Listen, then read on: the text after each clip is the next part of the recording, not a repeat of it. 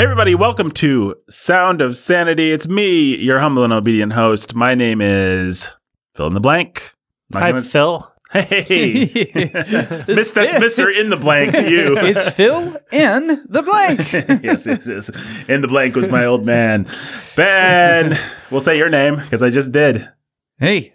But people will have to fill in the blank as what your title is. You're the something who's a something of something. He's the something is a something of something. Yep, I'm that. And why don't you introduce... all that and more. Yeah, all that and more. And why don't you introduce the other blank? This is Pastor Jake Menzel. He's the something who's a something of something as well. Huh.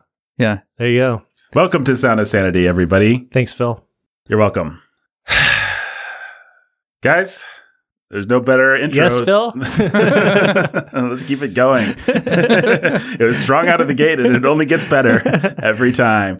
Guys, today we're going to talk about a article from a publication named Mic.com, which shows culture and politics and identity through a new lens, or so I'm told by the little masthead on their website. And this is an article by Eleanor Cummins. Now, who is Eleanor Cummins? She is an adjunct professor at NYU of journalism, and she, at least according to her Twitter bio writes at New Republic, at Vox, and at Wired. And this is an article that, somewhat surprisingly to me, hasn't been getting a lot of play that I've seen, at least in the conservative social media world. But it feels like everybody should read this article and understand this article because it's got some pretty, interesting implications. It's pretty wild. It's pretty wild, to say the least. Mm-hmm. So this article is entitled, "I Feel Like a Survivor, Inside the Funeral Industry's 2021 National Convention." And basically, the National Funeral Directors Association had their 2021 convention and expo. It was entitled "Together Again" because I guess they couldn't get together During COVID. So they had their big expo, and morticians and funeral directors and all these kinds of people got together. Roughly 5,000 funeral service providers descended on Nashville, as the article says, trading in their mortuary makeup and three-piece suits for cowboy hats and boots. It's one of those kind of evocative articles where the little bit of a new journalism here, where the author walks around and kind of experiences the whole expo, and you get to experience it with them, with her in this particular case.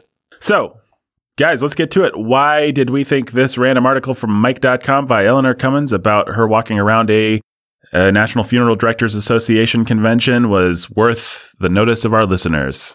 Well, Ben and his wife Megan, and I were meeting yesterday, and they brought it up in conversation. I forget why. Maybe it was because we were talking about Sound of Sanity, but man, I don't know. You did a good enough job to make me interested in it yesterday. Yeah. Summarizing it, maybe go ahead. Yeah. I mean, the tagline is that the woke crowd wants our deaths and our dead bodies just as much as they want our lives and births. And they want to impose their will on the whole process of death, dying, grieving, mourning, burying. Yeah. Or not burying, as the case may be. Yes. There's all kinds of ways to deal with dead bodies. So let me read than others. So here's a quote from the article. She starts by talking about the pandemic, and then she says, "The pandemic, quote, hasn't been the only thing driving change in funeral service, a tradition-bound industry long dominated by middle-aged white men. Over the last decade, female mortuary school students have overtaken their male counterparts and upon graduation brought a new TikTokable sensibility to the industry. In June 2020, the Supreme Court ruled in favor of Amy Stevens, a transgender funeral director who was fired from a Michigan funeral home after she announced she would be living and working as a woman. It determined the 1964 Civil Rights Act protects workers from discrimination on the basis of sexual orientation and gender identity. And this spring, the first human composting facilities, so this is where, if you weren't already thoroughly creeped out, it gets pretty creepy, opened in Washington state, launching one of the first truly new methods of final disposition in the U.S., and one explicitly motivated by environmental concerns.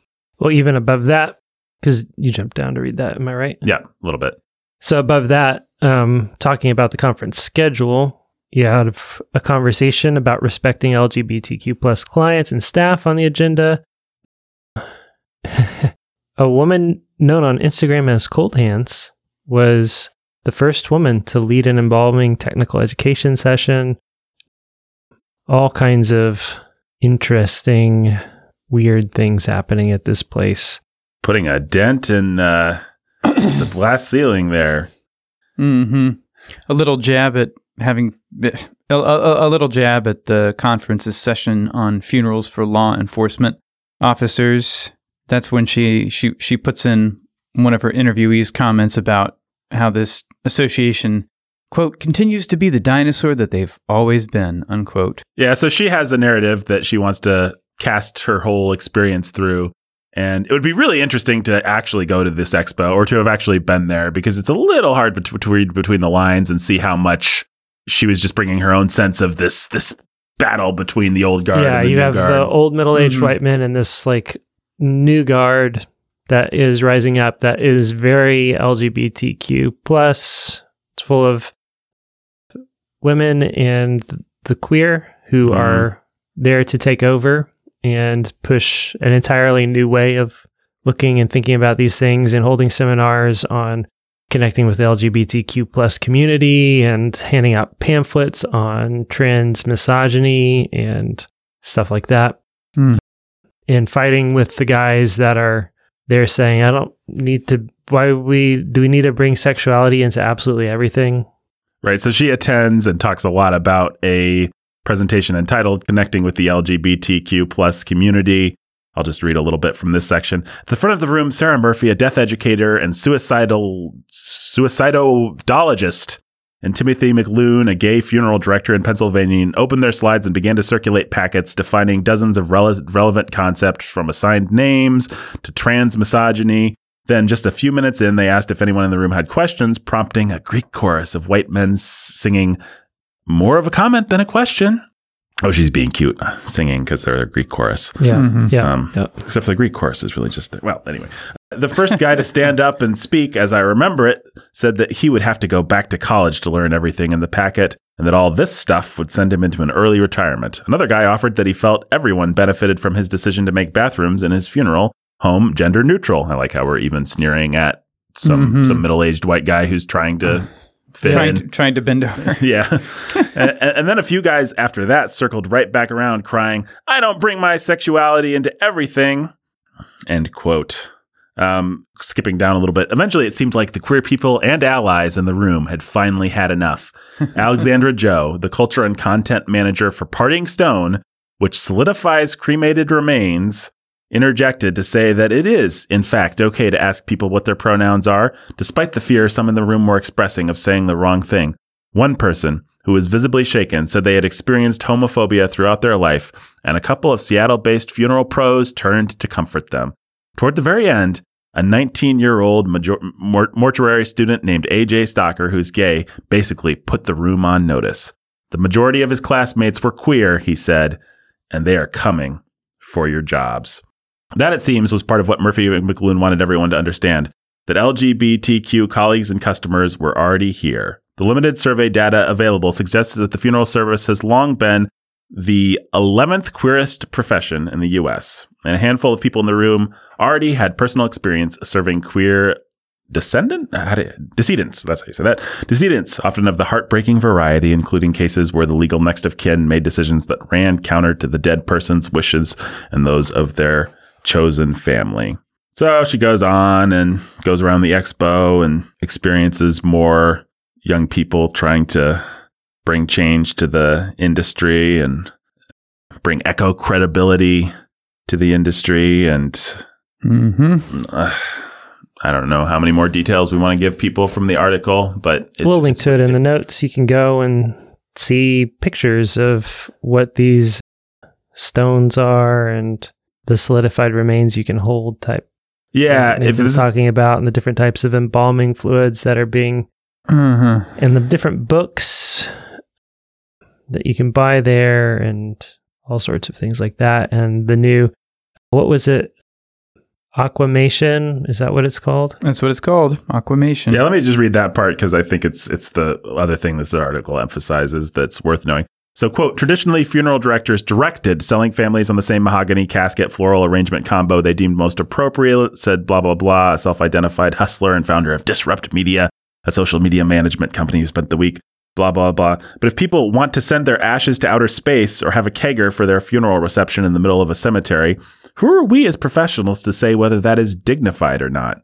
In his view, dignity lies with the consumer. After decades of delay, the change is coming quicker than ever, says the author of the article. The next 5 years are going to be really interesting, Stansberry said, because that group of white male owners is getting older and are going to sell or go away or die. They will be replaced by women, bilingual people, queer people, a whole range of funeral directors who can do a traditional embalming and burial, plus a cremation, an aquamation, a human composting, and any other service a family might dream up, unquote. So, yes, I'm reminded of when I worked for an answering service that answered for many funeral homes. We had someone call in and ask if their loved one could get a Viking burial. They were actually, I don't think it was a prank phone call. They actually wanted to see if they could set up to put their loved one on a boat and then fire arrows set on fire into the boat. And we had to have the funeral home director call them back and tell them, no, that would be against the law for all kinds of reasons. But anyway, guys, why did we want to, this is the kind of article that makes me feel sort of sick. Like if this is the kind of thing that bothers you, I might suggest just taking our word for it and not reading the article, because it's grisly to think about things like human composting and some of the stuff that these people act so blasé about. But why are we bringing this to our listeners' attention, fellas? The real takeaway for me when Ben and Megan started describing the article yesterday was just, yeah, this is a religion, and they're coming for, and have been for years, after every facet of human life. Nothing's off limits, and especially the most sacred things. So marriage is a front that we had all been tracking before Obergefell. Children, adoption, that sort of thing, we'd been tracking. Abortion, we'd been tracking. But the death industry is another one. Mm-hmm. And it's a shadow world. I just mean it goes unnoticed by, I just don't think about the funeral industry at all. Right. But if you need proof that this is an all-encompassing religion that intends to take over absolutely every part of our culture and our lives and the most sacred parts of it, that there is, in fact, nothing off limits, here's more proof.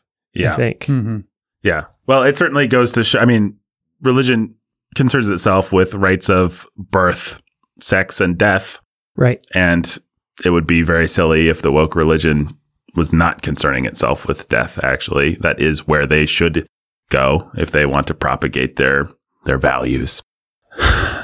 But the other thing that I got to thinking about as I read this article was just how you don't think about all the vulnerable in our society and the way that these various ideas and agendas hit them. So I always like to tell the story of the old lady with the gnarled hands that served me a burger at 2:00 in the morning at Hardee's, and how that got me to think about feminism. And it's great if some 1%er with money can be free to write her novel and ride horses or something like that. But this woman's husband left her, and now she has to work at Hardee's, and she's actually the one paying the price for no-fault divorce and for all these things that we celebrate.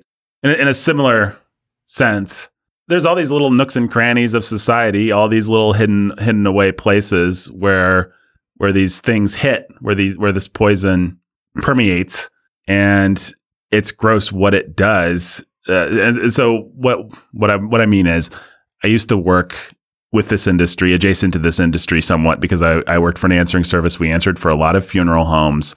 And anecdotally, just across the board, you basically had, I would say, 3 different kinds of funeral directors or morticians. I don't know, for whatever. And then when I went and before that, when I worked as a janitor, I worked with a former mortician who had gotten out. So for whatever reason, I've just had a lot of experience with being on the fringes of this industry. And what I noticed was basically you had three types. You had the stolid, middle-aged white guy, like they're describing, the sort of John Wayne, just very professional, disconnected from, able to just compartmentalize and just be a white-collar professional about this whole thing, and usually would have a little bit of a good old boy affectation, a little bit of a salesman type thing. So you'd have that kind of person. And then you'd have the person that pretended to be that kind of a person, but was a stone cold alcoholic. I don't know how many times we would have to call up funeral directors in the middle of the night, and they would just be too drunk, and we wouldn't be able to get a hold of them. And we'd go down the list of all the other funeral directors who worked for these funeral homes and wouldn't be able to get a hold of them. So there would be those people. And then there would be the women in the industry, and they would all be very hard-edged and alcoholics.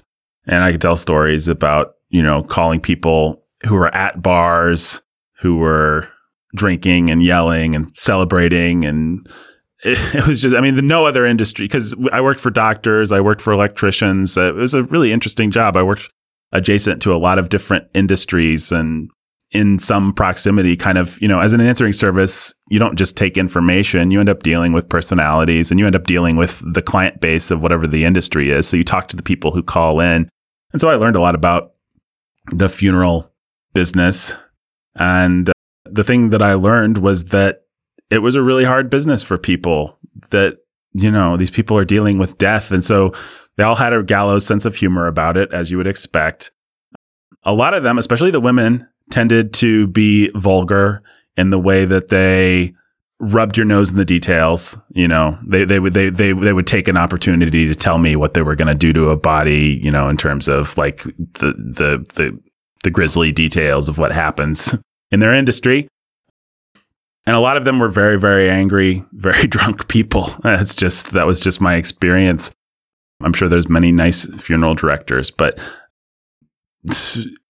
and it was just fascinating how it was this nexus point of conflicts it wasn't just the fact that they were facing death all the time. It's that they, as this article says, you're dealing with the worst day of every person's life every day, or something like that. I think it says it more elegantly than that. But we, as an answering service, ended up having to mitigate so many stupid family conflicts and stuff, where one group of relatives would call in, and then another, and then the estranged dad would call in, and then the third group of, concerned aunts and uncles would call in, and they would all be vying for a certain thing to happen with a body. You'd also have things with, it was fascinating to see the battle between the organ donation people and the funeral home service directors who hated each other. I don't know. Constantly there would be this rush for the funeral director to get there before the organ donation people. Like the way that the funeral directors, like they had some very colorful language to talk about the organ donation people. They just viewed them as these predatory kind of people that seized on grief to ply their bloody trade and so the way that they saw it was that an organ donation person would just hang out, like, by a surgery wing or an ICU or something like that. And if there was a grieving widow or something, they'd kind of come alongside them and act real compassionate, but they'd just be trying to get a signature to make their quota. And then the disdain that the organ people had for the bodies was what the funeral directors really resented, because they felt like they just went in there, harvested whatever they were allowed to harvest, and had no consideration for the family. Rip it all out. Just ripped it out and left. And so the funeral directors would just, I cannot replicate their language on this podcast that, is a family podcast, I guess. But, there was such animosity between these two groups.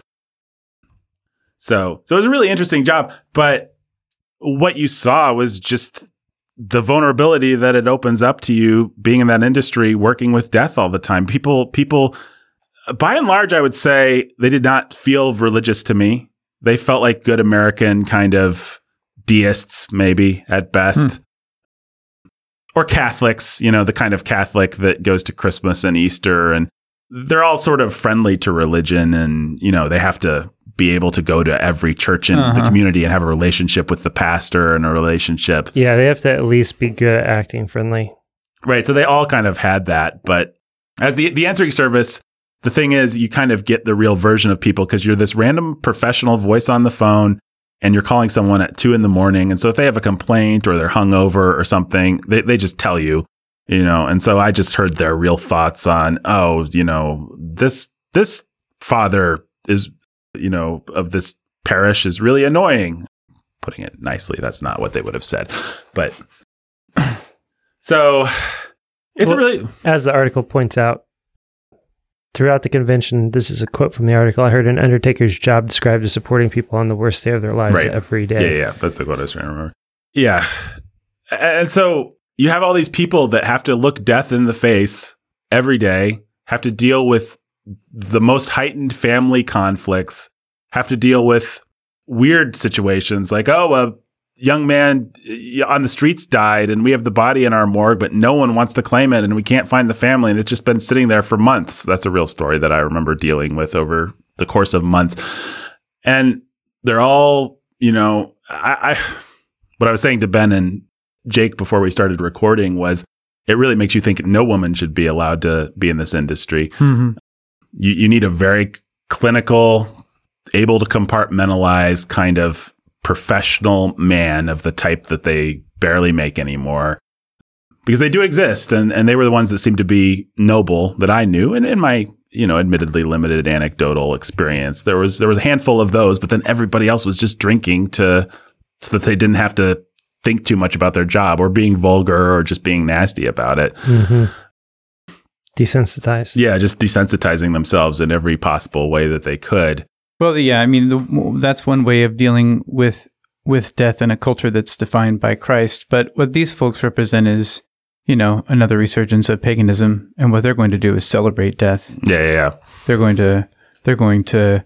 I mean, you literally have pictures here of one of these pictures is of some mortician or funeral director or something dressed up as cosplaying as a dead Elvis. Right? Like he's got on an Elvis suit, but he's got skull paint on his face. And well, that seems in line with the people that I knew. That kind of cosplaying. Well, that just, is it really cosplaying? Cosplaying. Cosplay. I don't know. But, cosplaying. I was just repeating Jake. Well, I wasn't going to call us on it until 2 people said it. Yeah, I mean, and look, I don't mind a little bit of gallows humor. I would be more shocked than not if somebody didn't have a little gallows humor in that industry. I mean, the term gallows humor comes from the gallows, right? But I don't know. The thing that stuck out to me about this article is that it is actually such a vulnerable industry full of sad people. I mean, just like who grows up and says, I want to be a mortician? And there's a very creepy answer to that question, which is apparently a high percentage of homosexuals. Yeah, apparently a bunch of perverts grow up, which we don't need to say any more about that in this podcast. But if you think about that for 2 seconds, it's pretty creepy. Mm-hmm. But then you also just have people that it's the family business, or they fall into it one way or another, or they decide to go into it for the money, but they're vulnerable. And this kind of ideology can eat those kinds of people up. And so it's just this weird, gross window into something that's usually out of sight that you just don't even think about. But as I read this article, I felt really sorry for the industry because I always liked them. They were a really, really likable, talkative group of drunk, life-hating, I mean, they were flamboyant, they were colorful, right? It was kind of an interesting thing to little chunk of my life, but it just made me sad to think that, all the neo-pagans and demon worshippers and perverts are encroaching on this industry, and they're able to do it because of what a weird, vulnerable industry it is. I don't know. What else do you guys want to say about this article? I think it's worth noting that the industry itself is pretty new, and at least pretty new in the West. I mean, you can go back to ancient Egypt and have something like the funeral industry. But in general, families handle death, and just like families handled birth, and you had to deal with it, and you dealt with it, and then it was dealt with. Right. And you didn't call in professionals. There weren't professionals to call in. So Yeah, I think that is interesting. I think, and the article talks about that just a little bit, points it out at least. Well, it does make you wonder if society wouldn't be richer if it was just an ugly thing that we all had to deal with sometimes instead of some people deal with it all the time. Yeah. And nobody deals with it most of the time. Yeah. Yep. No kidding. We would all be forced to deal with death and our own mortality in a much more sober way. That's for sure. Yeah. Well, if you read the letters of Jane Austen, which I have, it's fascinating how many times a relative or a brother or her father or whatever will die.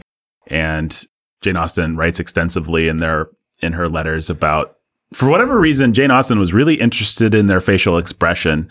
So she'll ask like her sister, what did he look like as we buried him? Or she'll describe like, dad had a peaceful look, or, brother, whoever had but it was a window into me, into how tactile and connected they were at the time. Like, well, he died in his bed and now he's sitting in the parlor while we all grieve. And then a few hours later, we're throwing him in the ground. And Yep, it's all going to happen within about 24 hours.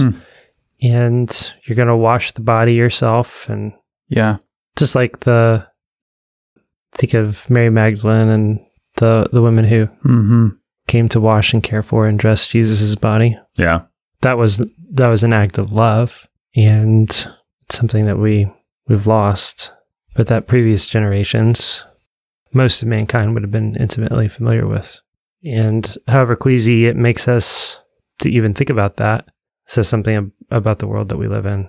And I don't know that it says something good, however much we may personally not relish the thought of.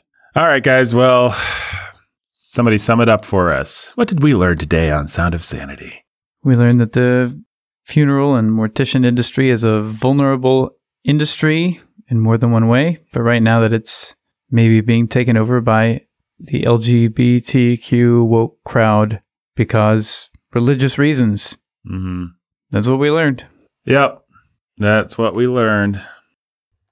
Yay.